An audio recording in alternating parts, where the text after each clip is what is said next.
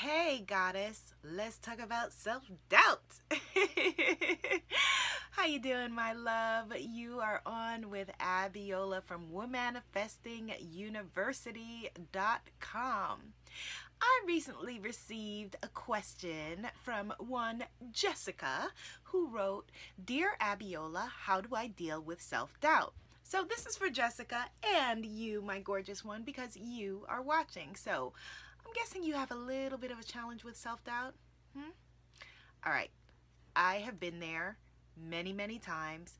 Self-doubt is actually a normal part of life, but if you are watching this video, chances are that self-doubt has become for you a crippling thing that is holding you back.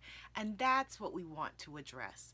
That having a little bit of fear is natural, right? Because fear is the mechanism that tells us, that used to tell us, oh, don't go there, big lion, but now tells us, oh, don't go there, he's the wrong one, right? So learning how to trust and gauge between healthy fear and self-doubt or crippling low self-esteem is what you need to learn how to do.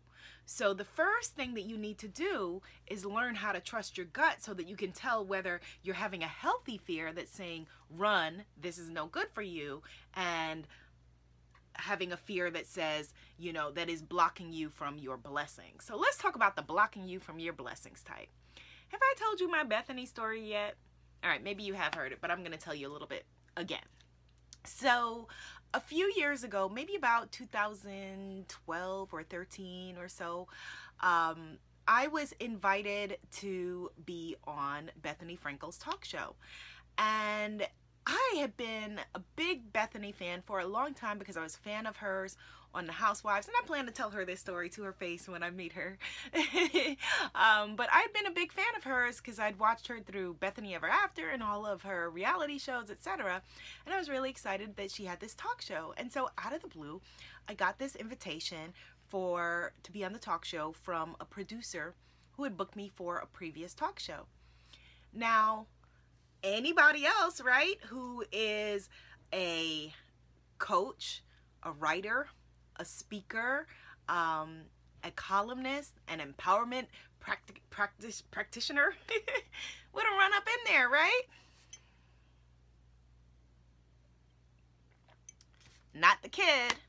No. I instead told the producer who was inviting me to be on her show and publicize myself and my work to reach you, my tribe, and be better in service to you. I told them, not right now. Thank you so much for the offer, but I'm not ready yet. You ever use those words? I'm not ready yet. I told them that I wanted to finish my book first, and then I will gladly grace your show with my presence. Now, I was in the process of writing a book, my last book, The Sacred Bombshell Handbook of Self-Love. And it was a really challenging book to write because I had so much self-doubt. I had doubt in myself and my abilities to write this book. Now, anytime that you try to do anything that is stretching you and growing you, the little self-doubt monster is going to rear its head. So just be used to that. Be ready for that and use these tactics that I'm about to teach you in order to, stomp it down, okay? So, what's the moral of the story? So was I ever on the Bethany show? No, because by the time I said, here I am, they were canceled, unfortunately. So I'll have to be a guest on her next show and tell her all about what happened. All right, so here are 5 ways to conquer the dragon called self-doubt, which I know many of you have because you have told me that. Last year, I sent out a poll to my tribe and I said, what's the biggest thing holding you back from living your dreams? And I expected things like, getting my website done, etc. And it was self-doubt. So here's what you do. All right, so step number 1. This is the most important one when it comes to conquering self-doubt. Take inspired action. Yeah, taking action. That is the number one way to conquer self-doubt. Now I know you're thinking, Abiola, if I could take action, if I wouldn't have self-doubt. What are you talking about? You have to take action anyway. There is something in psychology called the confidence competency loop. And what that means is that the more that you do something, the more that you have confidence and feel that you have competence in it. And it becomes a loop, and you get more and more courage, not by sitting home and journaling or worrying or watching YouTube, but by putting your pedal to the metal and putting your butt out there and doing it. So the correct answer for me when they said, hey, do you want to be on the Bethany Show? Although I felt, well, I'm not ready yet, you know, because I don't have a book to promote, so I'm not really good enough, right? I'm not enough, which a lot of us fear, would have been to just show up anyway, even with all of my fear and all of my self-doubt, and that would have helped me to evolve in a different way and grow and learn past it, okay? So number one, take inspired action. You must do the thing you think you cannot do. That is the biggest way to conquer self-doubt. And in fact, all of the other 4 things that I'm going to tell you are just about helping you get to that one thing, which is taking action. All right? So number 2, morning pages. Morning pages, I first learned about in a book called The Artist's Way by Julia Cameron. Really great book. Write it down. If you are a creative person, a writer, any kind of artist in the world, you need to read this book.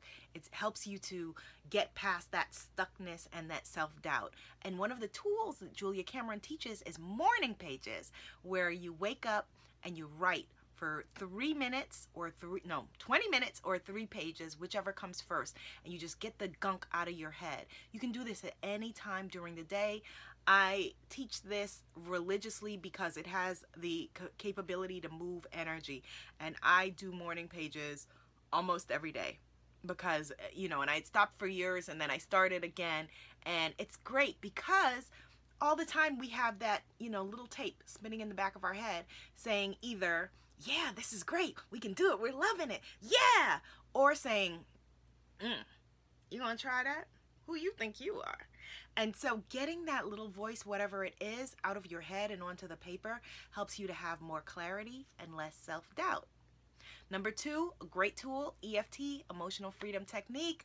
Go to my YouTube channel and search for EFT videos. I've got all kinds of EFT videos that will help you to move past different forms of fear and anxiety. It has been helpful for me in really making permanent shifts. Okay, so much so that with all my degrees and all my certifications this year, I am dedicated to getting an EFT certification, not because I need one, but because it has been such a transformative practice, and because I do use it with my own coaching clients and with you, that I want to, you know, just go deeper into it. EFT, Emotional Freedom Technique, basically is tapping. If you've never seen it, it goes like this, oops, through a number of different, you're tapping while you're speaking through issues and challenges you have. It's like acupressure with needles, where you're putting needles in meridians to cause change, but this is acupressure that we do with tapping. You may look crazy doing it, but I'm telling you, it's very, very healing for moving past things like self-doubt. So another thing I could have done was taken my cute behind to the Bethany Frankel show and sat there before going on and did some tapping, you know, and hype myself up rather than hyping myself down, which is what I did by not showing up for myself. Number 4, have a mantra. Having a mantra is so important. Now, most of us already have a mantra, but it's usually something like, yeah, loser, you can't do that. Who do you think you are? Oh, please, you're going to try to do that again? We have negative mantras that we're not even aware of that are playing over and over in our head. So I want you to have a positive mantra. Mine used to be, for years and years, all things are possible. And I learned that from this amazing woman named Marie Brooks. Her son is a fairly well-known actor, Claude Brooks. You've seen him before if you Google him. But she is a dance teacher who used to be in Brooklyn, New York, and she's awesome. And, you know, I would hear her voice all the time in my head saying, all things are possible, as a mantra, and that has carried me through so much. I have a new mantra, personal mantra, that I've added just this year, which is I'm possible. You know, the word impossible says I'm possible. So anytime something is seeming to me like it's impossible, anytime fear, you know, rears its ugly head, which it does very often, I have to remind myself I'm possible. It can be like I've told one of my awesome clients who is launching something badass and kick-ass. I don't want to say her name here, but her mantra that I gave her is, you got this. So you can take that yourself. I got this. That's right, I got this. And now she has everyone in her office saying to her, you got this. Yeah. Another, so number 5 way to conquer self-doubt is with faith. Now, I'm not asking you to have faith in anything you don't already have faith in. Whatever your belief system is, whatever works for you, all I'm asking you to do is work it. So if you have faith in a higher power, whatever the name of that higher power is for you, then if you're choosing to have faith, go all the way. If that doesn't work for you and you want to have faith in the universe, you know, and the fact that some force bigger than you and I created the sun, like how amazing is that? And the stars.